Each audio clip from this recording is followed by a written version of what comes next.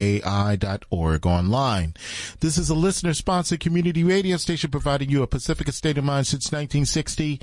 And just as the previous program, which happens to be Let's Talk with John Kane and Reagan DeLoggins, that is on Thursday starting at 3 p.m., as mentioned before, we here at WBAI try to do our best to make sure that the narrative that we bring in considering during these tumultuous times that we're living in right now will not be based on fear. It will not be based on intimidation or some kind of form of scare tactics to force people to think the way they think. We strongly believe that whatever information that we provide to the listenership out there is for some food for thought and for you to decide whether you agree or disagree with the things that are being presented here. So here at WBAI, we are listener supported,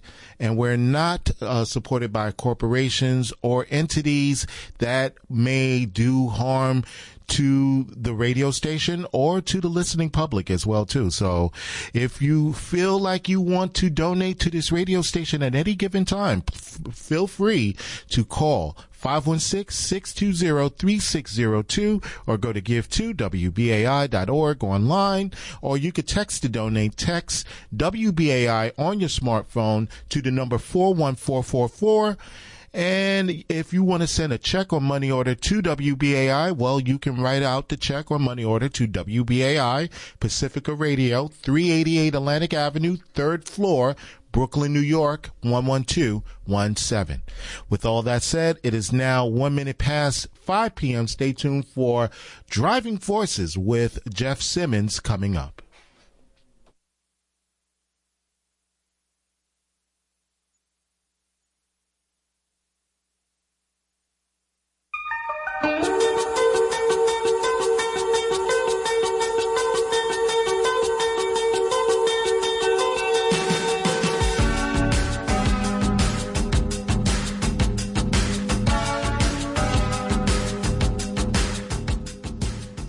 Welcome to Driving Forces. I'm your host, Jeff Simmons, and I thank you for tuning in to WBAI today. As you know, given the urgency that we self-isolate and socially distance ourselves as much as possible, your hosts like me, we're doing these shows remotely. So I first want to thank Reggie Johnson for setting me up and making this show possible today. Reggie, thank you so much. No problem. This is what we do here.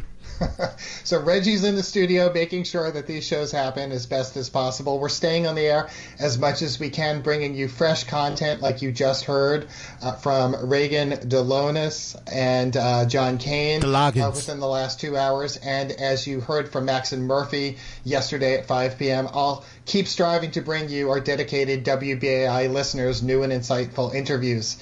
As the world changes, and as our new normal changes every day, it just seems apparent that in the months ahead, we're going to witness considerable loss. And I'm not saying that to frighten you or to scare you, but I consider what our elected officials have been saying. And for instance, Mayor de Blasio yesterday said that he expects that fully half of our city's population inevitably is going to test positive for the novel coronavirus by the time this pandemic has run its course.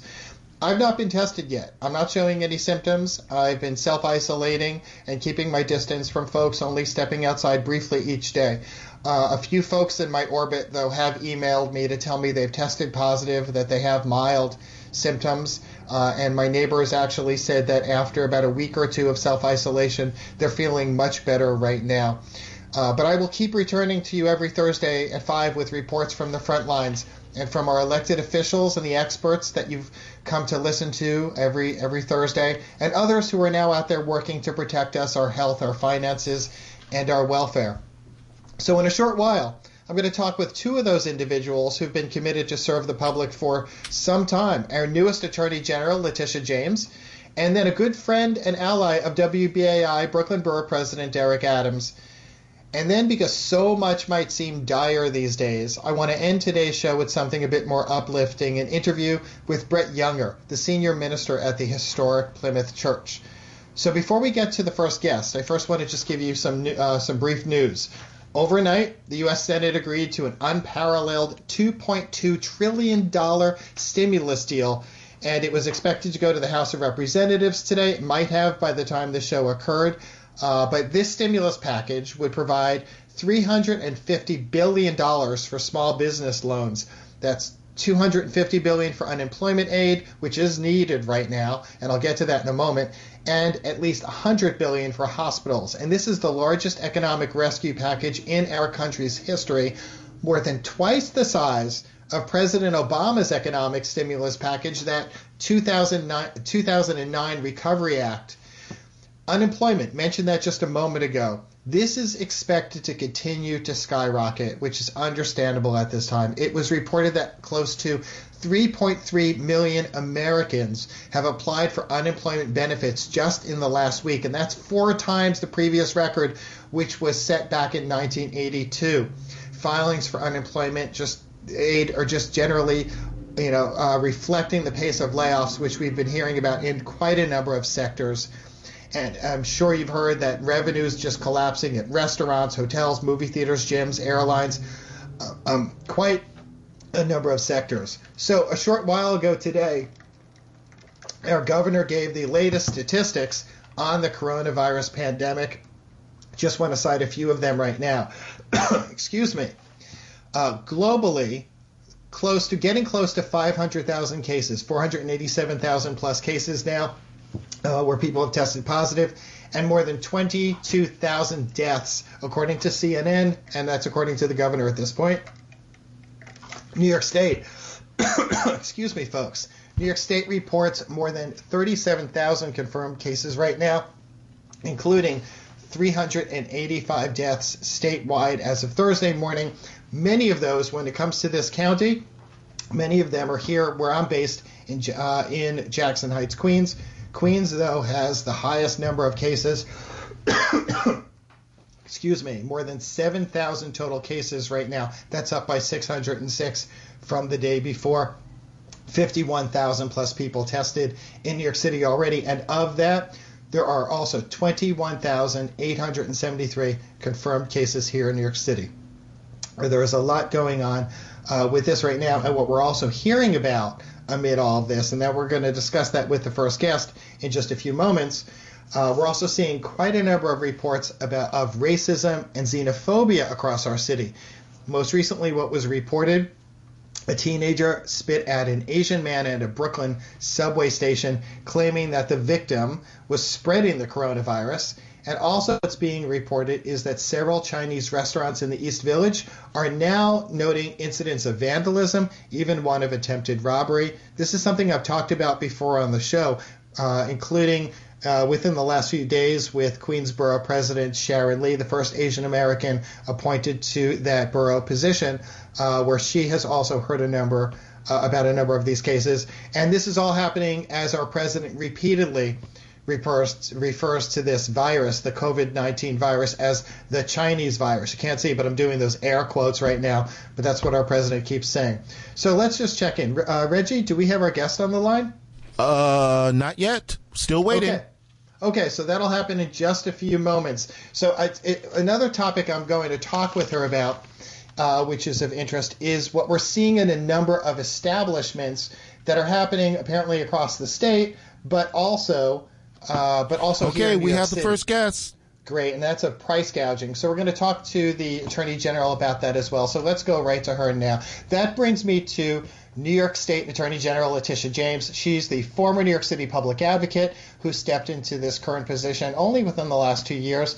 And the AG's office does quite a number of things. It includes protecting consumers and investors, charitable donors, the public health and environment, our civil rights, and the rights of wage earners and businesses across the state. AG Letitia James, thank you for joining me here on BAI. Thank you so much. Let me begin by giving you updated numbers on what is happening throughout the state of New York. As of this moment, there's more than 37,769 confirmed cases in New York State, more than 21,873 confirmed cases of coronavirus in New York City. Unfortunately, at least 385 deaths in New York State, 281 deaths in New York City. In the Office of Attorney General, we've received 2,000 inquiries related to labor inquiries. Those are primarily inquiries related to the executive orders issued by the governor of the state of New York, related to whether or not businesses are essential and or the positions are essential or not. We've also received more than 2,000 complaints related to price gouging. As you know, we announced a task force and a 1-800 number with respect to hate crimes against all ethnic groups, but with a particular focus on members of the Asian community, who are being targeted right now. We've received a number of complaints against individuals who've been spat upon, who've been discriminated against, where businesses refuse to serve them, where individuals are shouting epithets and basically urging them to put on masks because they are responsible for the coronavirus. In addition, we have issued more than 800 price gouging letters, cease and desist letters to businesses throughout the state of New York. Again, we continue to provide oversight over labor violations as well as discrimination allegations as well. We've seen businesses across the state attempting to take advantage of the anxiety of this crisis and basically cheat New Yorkers out of goods that are critical to our health and safety. They are basically bottom feeders. And these actions are not only unethical, but they're unlawful, and they will not be tolerated here in the state of New York. We've seen hand sanitizers being sold for $80 and sometimes even more. We've seen, again, individuals selling toilet paper for exorbitant prices. We've seen individuals just really taking advantage of the situation. We've also been seeing companies fraudulently marketing bogus medical products like Wayne Allen Root, who's an advertiser who on a platform on his Newsmax TV show. We've also seen Alex Jones marketing and selling toothpaste on his TV show. We've seen Jim Baker sell products through his TV show that he claims would kill the coronavirus. We've seen Dr. Cheryl Sherman sell products on her website. We've seen companies like the Silver Edge sell products on their website, products such as a nebulizer that they claim beats coronavirus as well. We've seen scanners in upstate New York go door to door pretending to be from the CDC and offering people a COVID-19 test for a fee. We've seen individuals prey upon members of our military, claiming that they've got their federal relief money and that they need to provide them with their bank account money. We've seen senior citizens who've been scammed as well, individuals who are seeking their personal information. We've seen individuals phishing on online as well, individuals who are seeking personal information. And we have reached out to a number of these online platforms, and we've asked some of them to remove these posts, and they've complied. But I urge everyone and all of your listeners to reach out to our office and to report these scams to our office because they will not be tolerated in the state of New York. We are operating from home remotely, but we also have a wonderful team of attorneys and consumer advocates and citizen advocates who are reporting scams to our office and responding to the needs of the residents of New York State. And I thank them so much for all that they are doing during this pandemic and during this heightened anxiety. But I urge everyone to remain calm. This too shall pass. We will get over this together as one New York. So, A.G. James, you answered actually some of my questions, but a key one that I'd love for you to tell our listeners about is the hotline. What is the number? What should people know and have at their fingertips so they can tell your office if they have a complaint? So, if they have a complaint, what they should do is reach out to our office at 1-800-771-7755. Again, that's a hotline to report medical scams, to report individuals who are engaging in price gouging, to report instances where individuals are engaging in discrimination or committing acts of hate against any group of people, which will not be tolerated in the state of New York. It's important that we all stay together. that we all, again, keep our eyes out and keep our ears and eyes out for all of these bottom feeders who are preying upon the anxiety of New Yorkers. I urge everyone to join with me in, again, defending the rights of New Yorkers, but particularly focusing on the most vulnerable and marginalized people in our society, particularly those who are homebound, socially isolated, those who are all alone, and those who are just searching for a cure for coronavirus. At this point, to your listeners, there is no cure. There is no treatment. We are working feverishly on trying to get a cure. I want to thank the governor for his leadership in the state of New York. But everyone, again, if you are exhibiting flu-type symptoms, please report to your hospital. But please do not purchase anything online, and please do not believe any of these scammers who are basically just taking advantage of your anxiety. The number again, 1-800-771-7755. You also joined 15 other attorneys general in urging President Trump to use the Defense Production Act to respond to the pandemic. What exactly are you calling for? What would this do? So what we are seeing, not only in the city but all across the state of New York, there is this need for personal protective equipment. And so individuals are having we've got hospitals, we've got medical professionals who are calling our hotline urging that we get more equipment to them, more masks, more ventilators, more gloves, more swabs. The list goes on and on and on. And so New York cannot do it alone. You've heard from our great governor. You heard from municipalities. You've heard from the mayor of the city of New York urging the President of the United States to invoke the Defense Production Act. And right now he's just doing it on a voluntary basis. But a voluntary basis, unfortunately, does not meet the need. And so it's important that the President of the United States invoke this act so that we can nationalize businesses, so that businesses can right now basically repurpose their manufacturing business, and that they could manufacture and produce ventilators and respirators and masks and gloves and swabs, and the list goes, and even just uniforms for some of our medical professionals. And I'm urging that the President join with us. I, again, authored a letter along with other attorney generals across this nation urging that the governor do just that. Again, for any individuals who have questions related to labor issues, related to executive orders, please reach out to our office at 212-416-8700 as well. So the governor has... The governor has said repeatedly this isn't a time for partisan politics, especially as he's urged the federal administration to throw more support towards New York. How would you characterize the presidential administration's response to this crisis?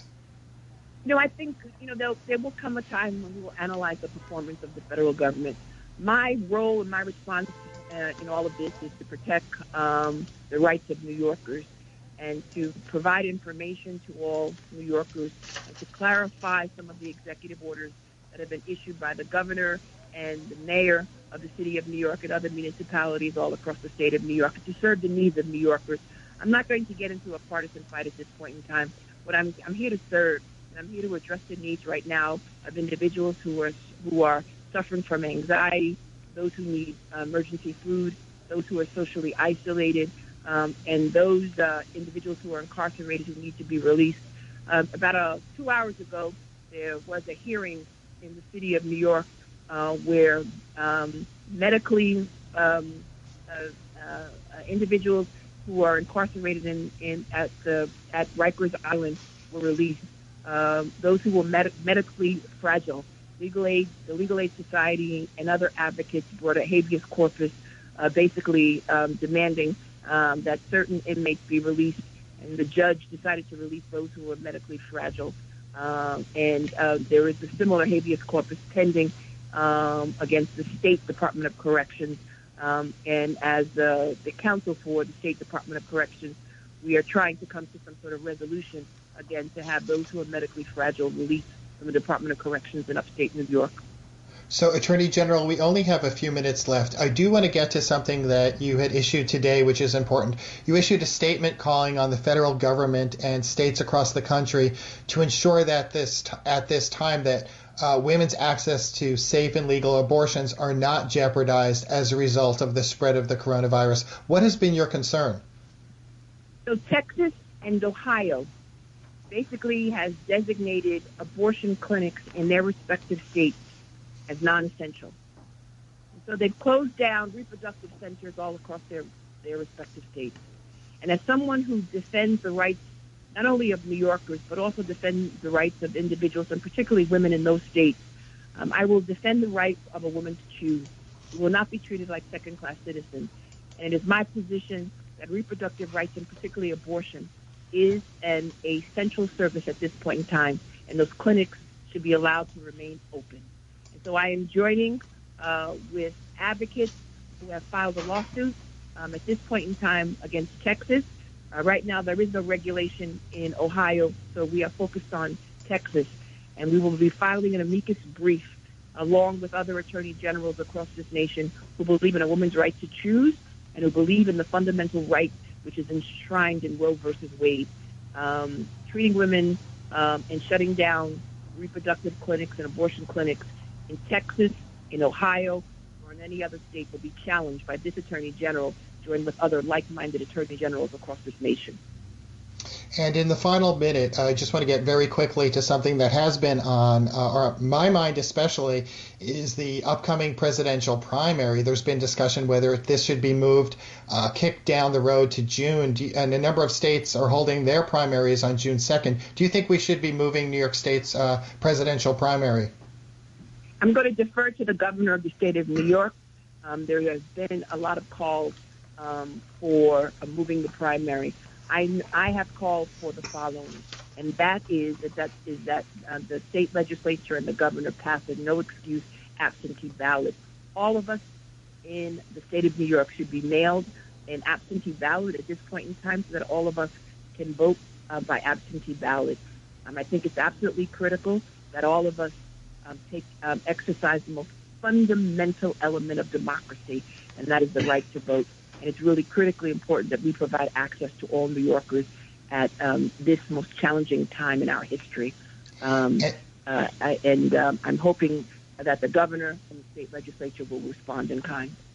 And as I wrap up, at the beginning of this conversation, you gave us a number of statistics. I'm not going to ask you to repeat them, but I tend to, having been a reporter for a number of years where, I would always put numbers in my stories, but then I'd step back and think, these are people, these are human stories, and there are so many people who are impacted by this.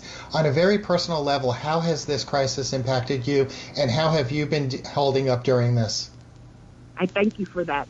I have an amazing and a wonderful team of attorneys and non-attorneys and individuals who go to work each and every day.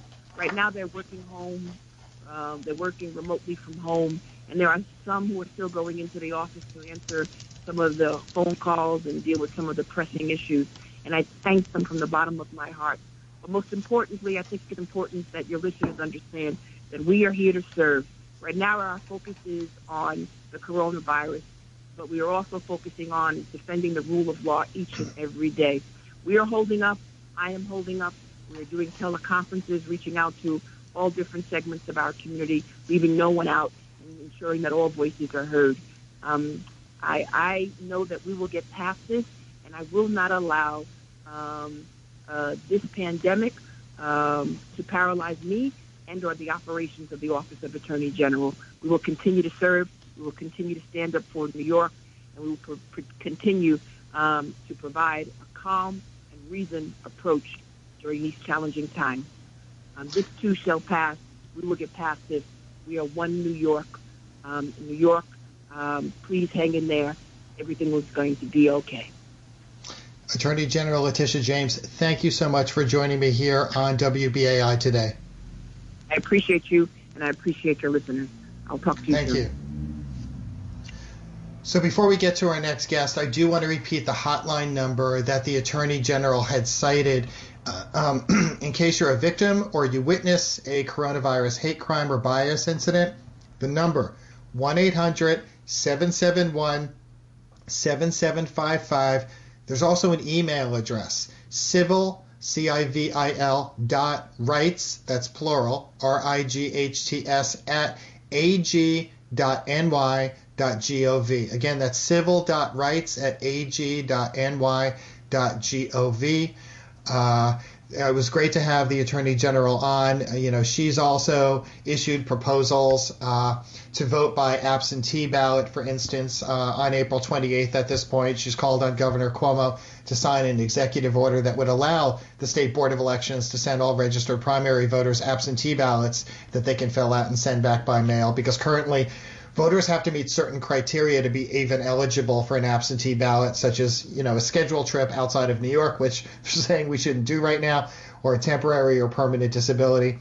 So we're going to keep monitoring that. Let me check in with Reggie to see if our next guest is on the line. Yes, he is. Great. Thanks so much, Reggie. So let me get over here. Our next guest, Brooklyn Borough President Eric Adams, former New York State Senator and co-founder of 100 Blacks in Law Enforcement Who Care, and a longtime champion of WBAI. And if you don't recall, he was one of the first people out there, stood with us on the steps of City Hall when BAI's programming had been suspended for some time. And I want to thank him again for that. Borough President, welcome back to WBAI.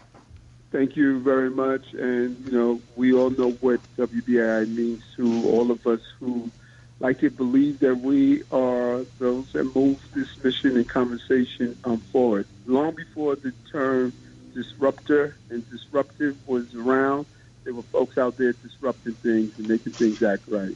WBAI was the home for all of us. So thank you for that. So I've been, following your tweets, and I've been seeing some of the news coverage. You were out there assisting people and handing out needed supplies to first responders. Can you first talk a little about what your office has been doing and what you have been hearing and seeing over the last few days? Well, I'm really concerned because my view of this is probably different from a lot of people in and out of government. Because I recall 9/11 so vividly, standing on the toxic pile, watching years later as close friends and colleagues either died or are living with conditions because we mishandled the effects of that toxic chemical mix that came from 9/11.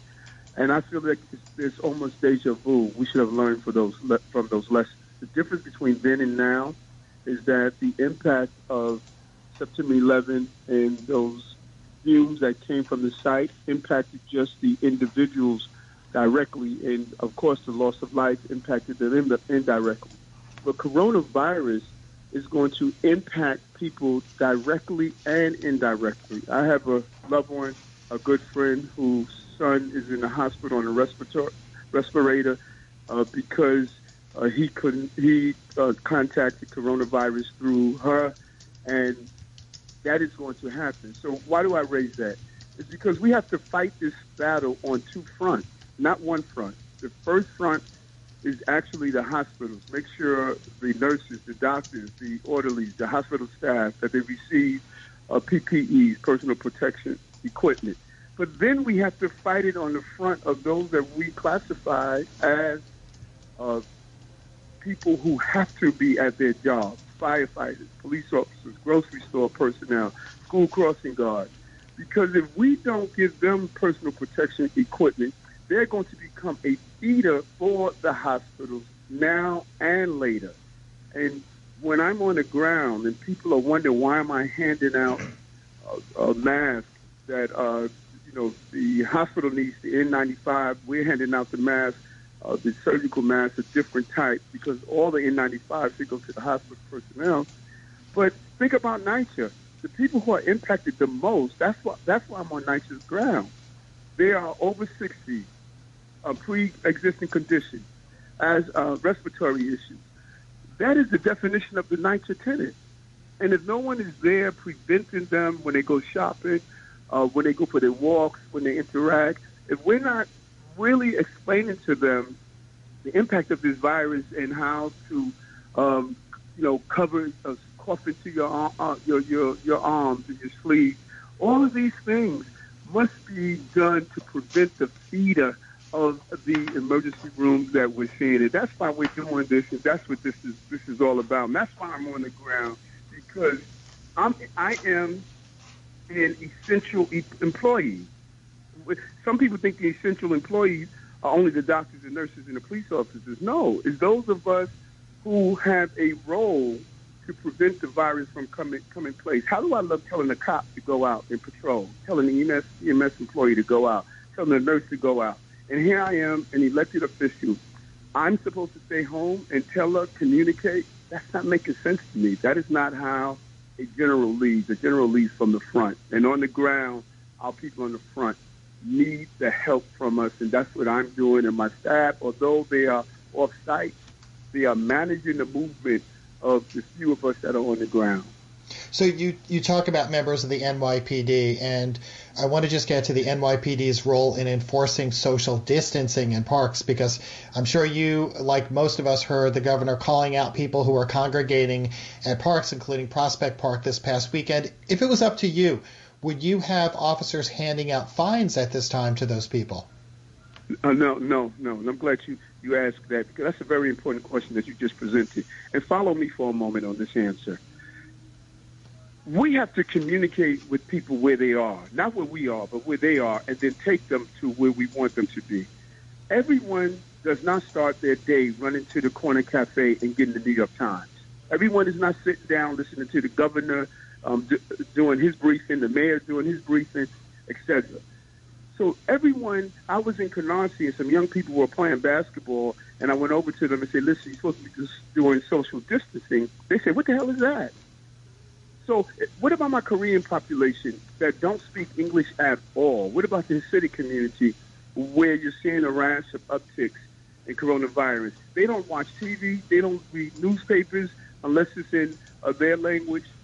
So all of these different groups, we're in this echo chamber, and they think that everyone understands what we're saying and what we're supposed to be doing.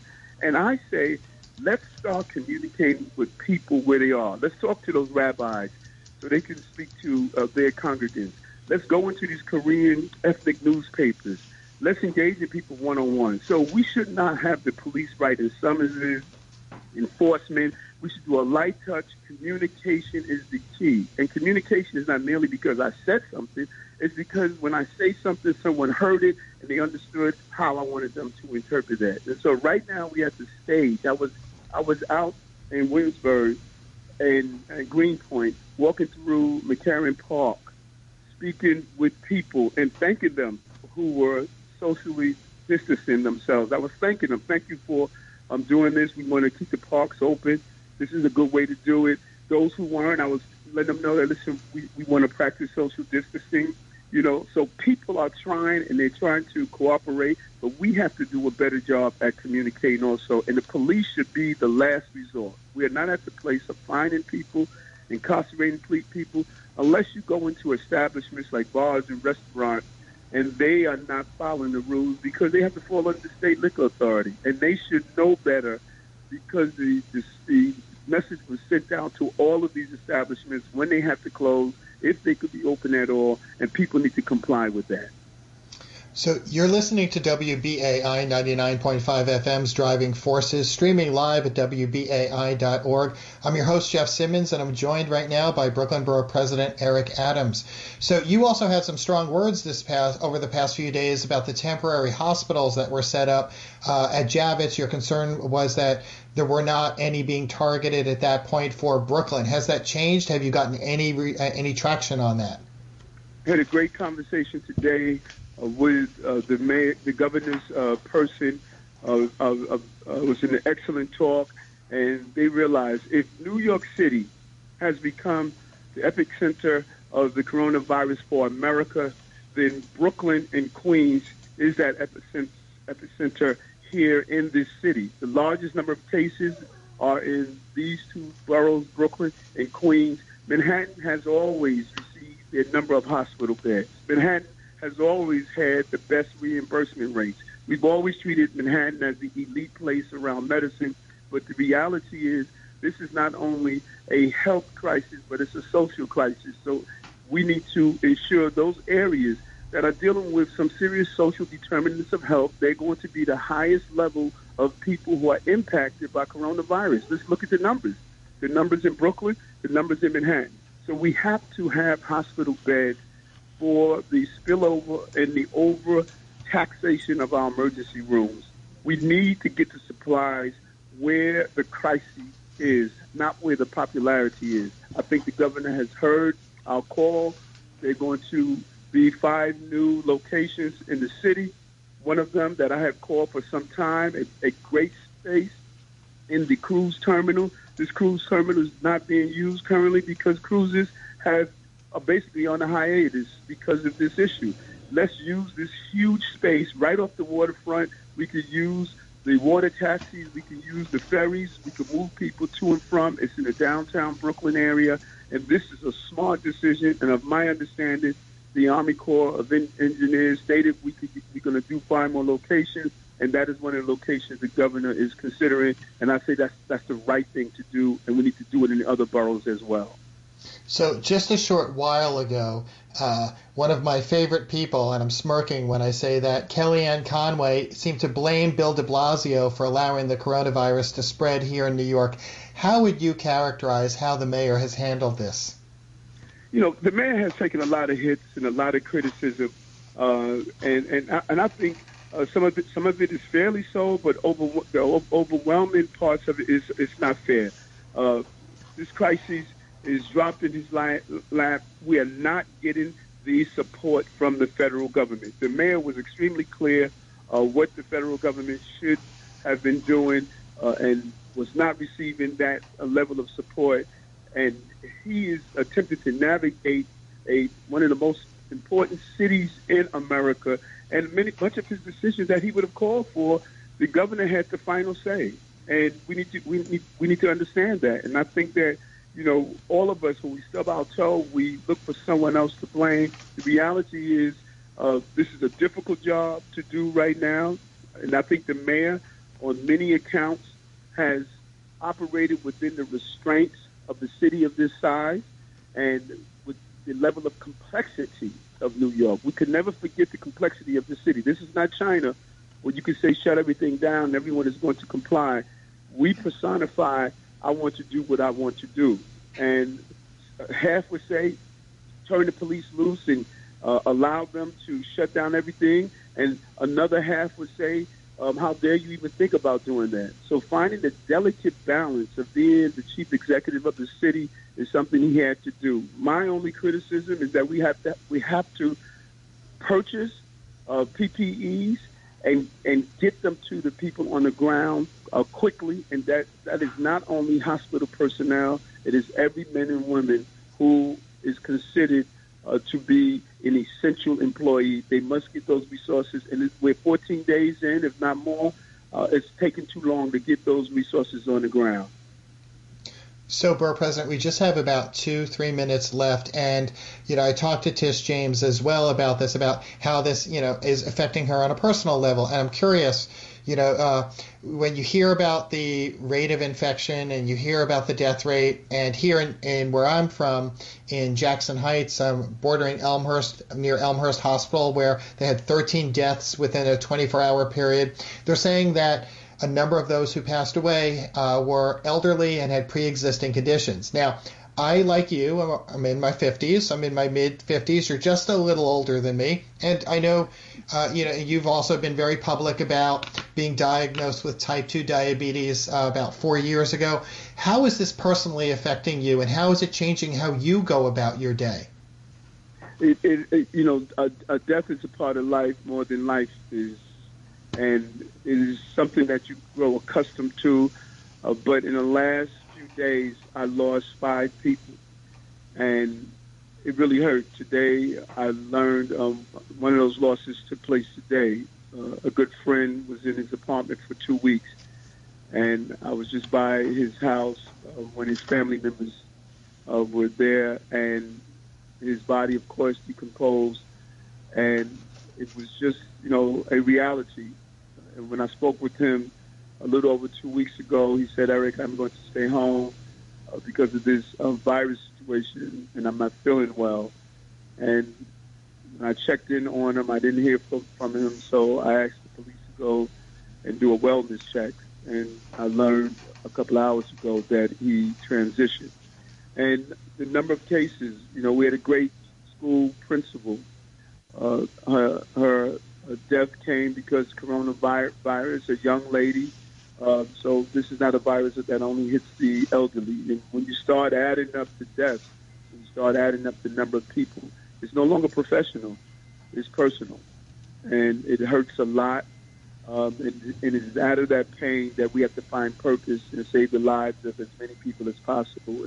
And anytime people think that this is just a drill, they need to start doing a real assessment of the number of people that we're losing in this city, and we could continue to lose. This is at the beginning of this virus. It's a long way to go, and I'm committed to do whatever I could possibly do to save as many lives as possible.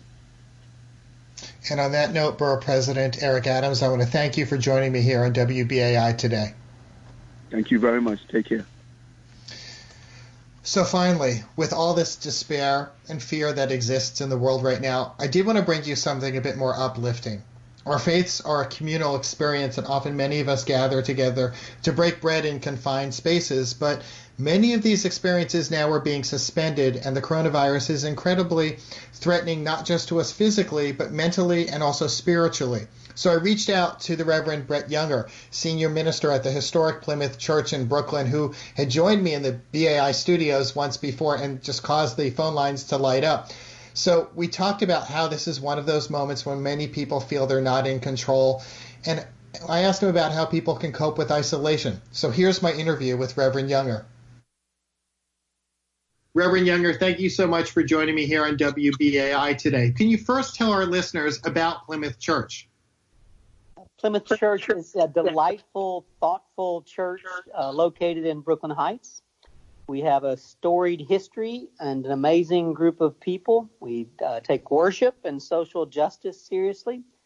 We're a good family, and I've missed seeing them the last 2 weeks. Now, is Plymouth closed indefinitely due to the coronavirus pandemic? And if so, why was it important to close the church? Okay, Jeff, you're going to get the same answer from every minister on this one. They're all going to want to say the building is closed, but the church is not. It's important to close the building because we need to encourage everybody to take this pandemic seriously, and the church needs to do what's best for their neighbors. We are, however, continuing to be the church and act like the church, and we're connecting and serving in a variety of ways. And in fact, that was my next question. How has Plymouth Church adapted to the pandemic in terms of programming and services that you're offering? And how are you staying connected as a congregation? A couple of things. One, like most churches, we're worshiping online. We would have had about 250 people in the sanctuary on a good Sunday. And last Sunday, our worship service was shared on 190 computers. I wasn't sure people would worship if there was no one there to see them, but our people showed up in their homes in front of their laptops. I assume they recognize the importance of praying and singing and listening for God in a difficult time. And then the other part of your question, the connected question, we had 3 members of our church who decided that we needed a system to be checking in on each other. And those 3 have grown to 24 volunteers. They started out calling older members of the congregation, and they said, well, we need to check in with young parents. And then they decided to call everyone who lived alone, and now they're just calling everyone. And so some people who may feel more connected than they did a month ago. There are lots of Zoom chats going on. We have youth groups, two of them, writers groups, book groups, artist groups. My wife, Carol, is leading 3 chats a week from our dining room table. So we're staying connected. What is your advice for people on how they can cope with this unprecedented uncertainty brought about by the pandemic? I think probably start looking for hope in the small things. Some people are working more hours than ever, but there are a lot of people in New York in particular who have some extra time. Some people who have longed to slow down now have no choice. Some people who have not gotten the recommended 8 hours of sleep in a long time may have that opportunity. If you look at Facebook, some people are doing some pretty fancy baking out there. There are parents who wanted more time with their children who now have it. And then I think a second step is to look for the people who are helping and be grateful for them first, and then find ways to be one of them. We have a woman in our church who's been working hard to get money to Greenpoint Hunger Ministry here in Brooklyn. Our congregation's helped them in the past, but getting food to the hungry seems even more urgent. And then, you call someone you're worried about, and you FaceTime family members, and you give some money away. And then you try to be still, pray, and maybe be grateful for things you used to take for granted. And at these times, people have a need for community. So how can you help them with, to combat isolation?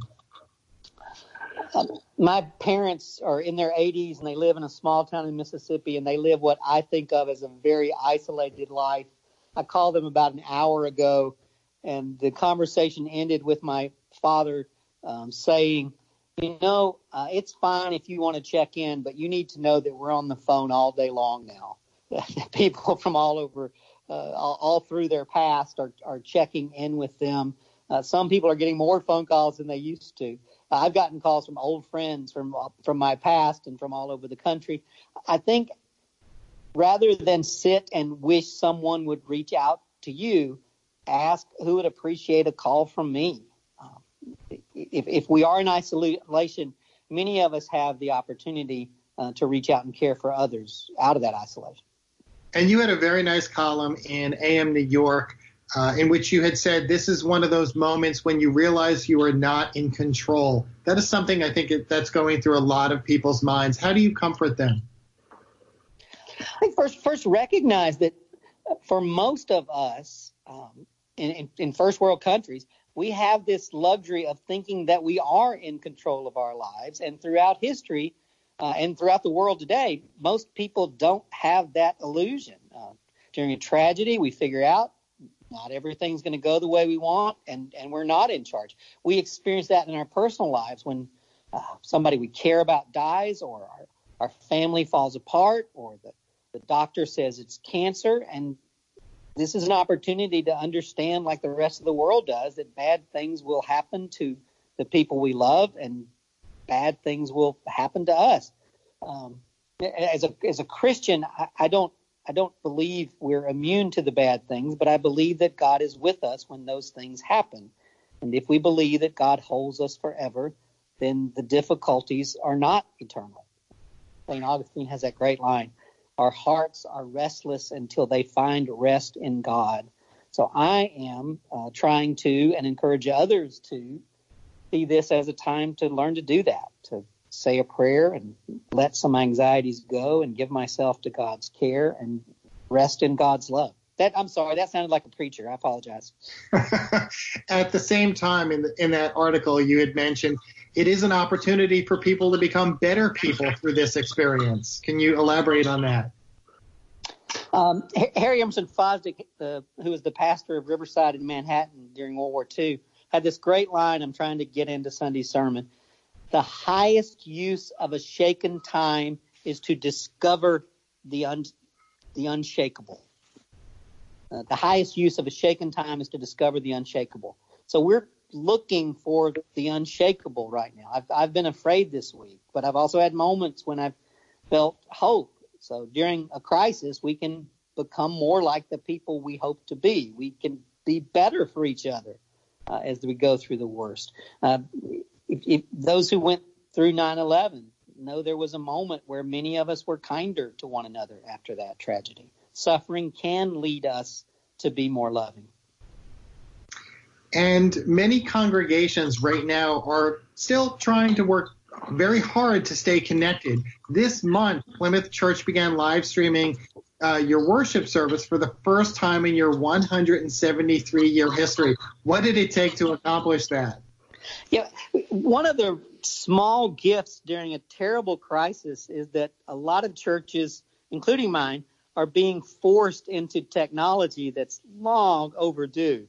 I think theologically, we're going to end up asking big questions about what's most important, what's worth our time, what's worth our attention during a hard time. So, again, I think a lot of churches are actually going to catch up because this has been forced upon us.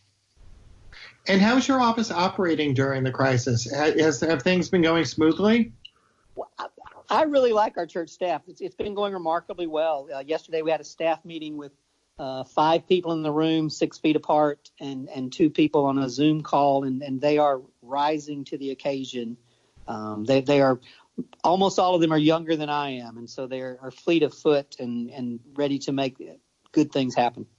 And, Easter is on many people's minds. Easter's coming up shortly. What are Plymouth Church's plans for Easter?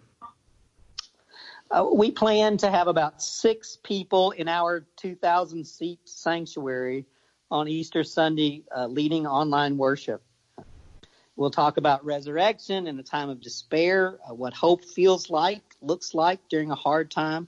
We'll talk about love that's been to the cross, that's been through suffering. I was thinking about this morning. I was walking around our sanctuary and walked past the plaques listing those who died in World War I and II. So my church, like other churches, we celebrated Easter during the Civil War. We had a service on the night of 9/11. The church has been through hard times before. How can people learn more about Plymouth Church if they want to get involved, if they want to be able to see the sermon?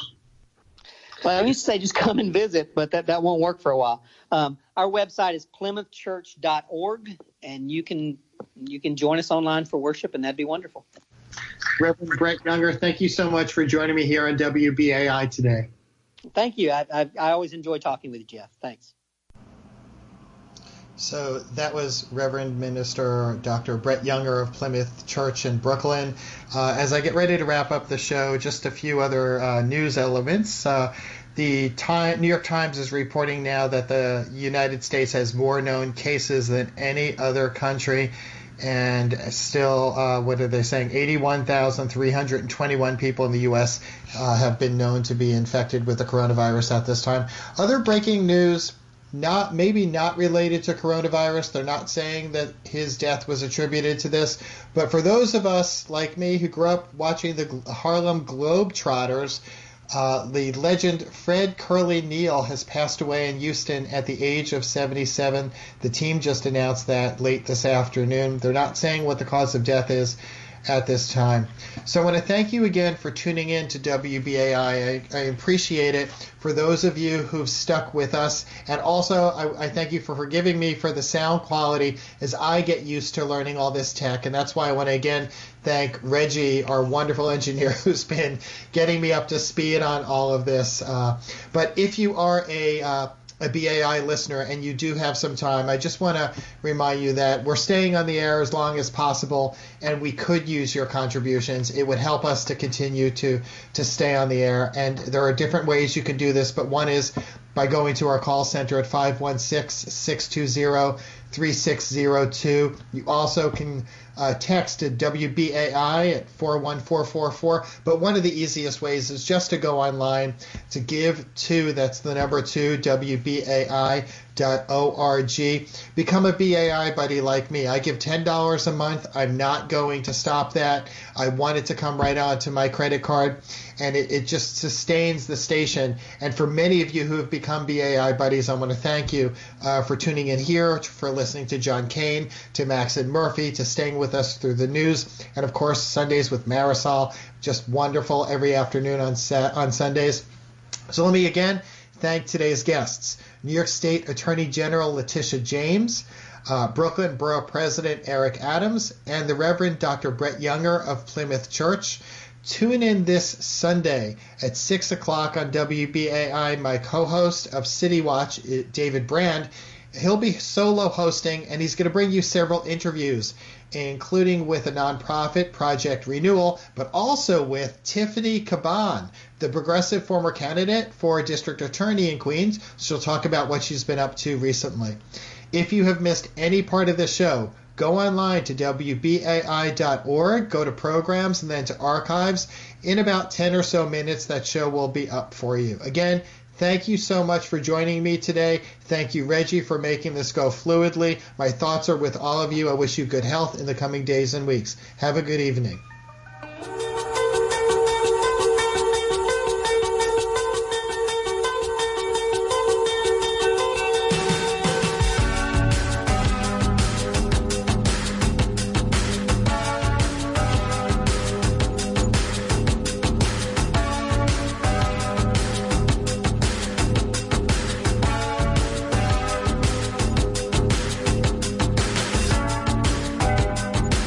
WBAI listener and staff members. On March 11th, 2020, the WBAI Local Station Board passed a motion regarding the composition of the Ad Hoc Program Director Search Subcommittee.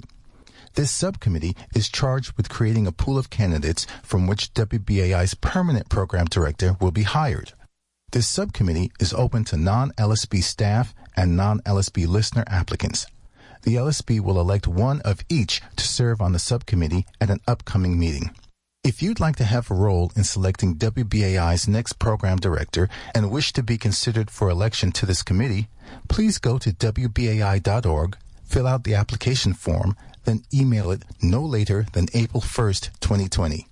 Thank you. WBAI accepts snowmobiles. If you have a snowmobile, we want it. We also want any extra cars, trucks, SUVs, RVs, boats, and more. Any reason is a good reason to give a vehicle to WBAI. Some do it to avoid the hassles of selling. Some like to skip the costs of repairing, while others just enjoy the good feelings of giving back to their community. But no matter your reason, donating a vehicle to WBAI is a great idea. And it's easy. Here's how it works. Simply call 866-WBAI-CAR. That's 866-922-4227. Or give online at WBAI.org/donate your car. Our vehicle donor support team will arrange your free pickup. When the driver arrives to tow away your great gift, you'll receive a donation receipt. Vehicle donations have the potential to drive hundreds and sometimes even thousands of dollars to WBAI. Call 866-WBAI-CAR or visit WBAI.org/donate your car. Wait a minute. You ain't heard nothing yet. Hi, this is Virginia White of Earth, Wind & Fire, and you're listening to The Sweet Spot on WBAI. Hi, this is Ruth Pointer of the Pointer Sisters, and you're listening to The Sweet Spot on WBAI 99.5 FM. It's the incredible Mr. Roy Ayers. Woo-woo! Hello, everybody. Tune in to The Sweet Spot with Baby K and DJ Kyle McNeil. Tell them what we do, Kyle. Every Thursday at 10 p.m., we will be featuring some of the best and soulful sounds with in-depth interviews with your favorite artists, special theme shows, and, guest hosts. Yeah, it's a pretty good time, ain't it? Yep, because we're The Sweet Spot. Thursdays, 10 p.m. only on WBAI 99.5 FM, streaming online at WBAI.org. Listener-sponsored community radio. Here are some words that matter to all of us at WBAI. Listener supported, commercial free, resistance radio. Hi, my name is Catherine. I'm host of Heart of Mine. Please take a minute to consider what your radio landscape would look like without this station.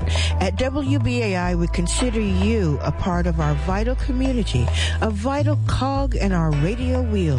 At WBAI, we keep it grassroots.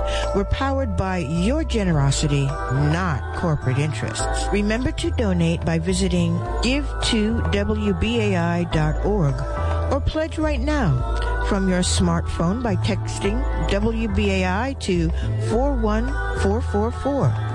We thank you in advance.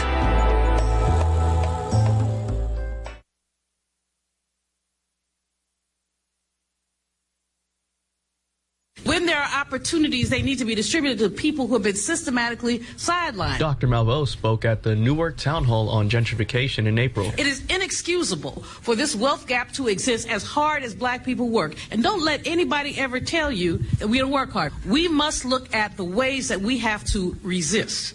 We have black mayors who do not have the sensibility of a Ras Baraka. They never met a developer that they don't want to slow dance with. To our detriment. We have black city council people who taking money under the table so that they can exploit our people. We cannot have that. Financial literacy is not public policy. We must be responsible stewards of that which we've been blessed with. We must save and invest. But if we saved and invested everything we got, we couldn't close the wealth gap. So understand that when people say, you say economic development, they say financial literacy, say no. Say we will be literate, but we also want our share. Reparations now. This is listener-sponsored WBAI New York. This is listener-sponsored community radio.